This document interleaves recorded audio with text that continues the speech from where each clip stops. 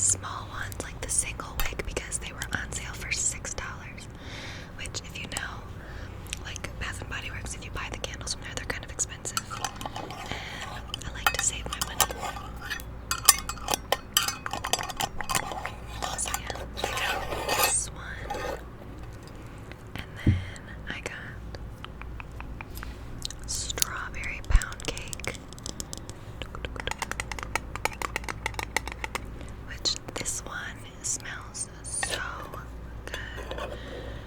I'm pretty sure at one point my boyfriend had this burning in his house like a long time ago when we like first started talking, but it smells really good because my boyfriend loves candles too, and that's kind of why I started buying candles, was because he would always have them burning and I was like, oh my god, like I would get paranoid that my room would smell bad because his always smelled so good, and I was like, I need to get some candles or something.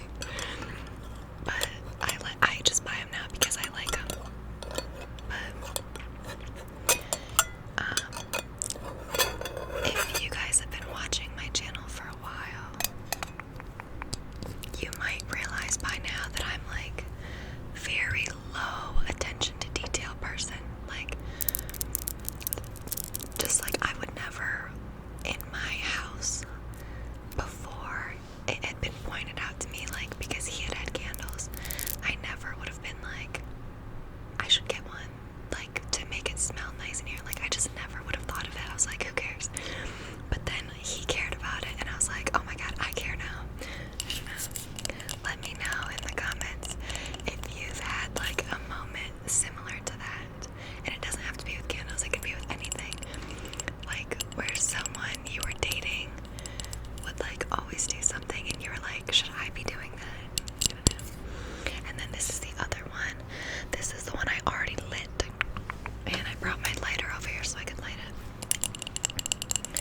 It's, I think you say this, Waikiki. Waikiki Beach Coconut. Waikiki Beach.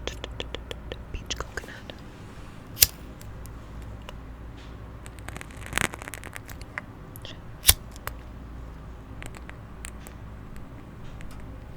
There we go. I don't want to get it too close to my face.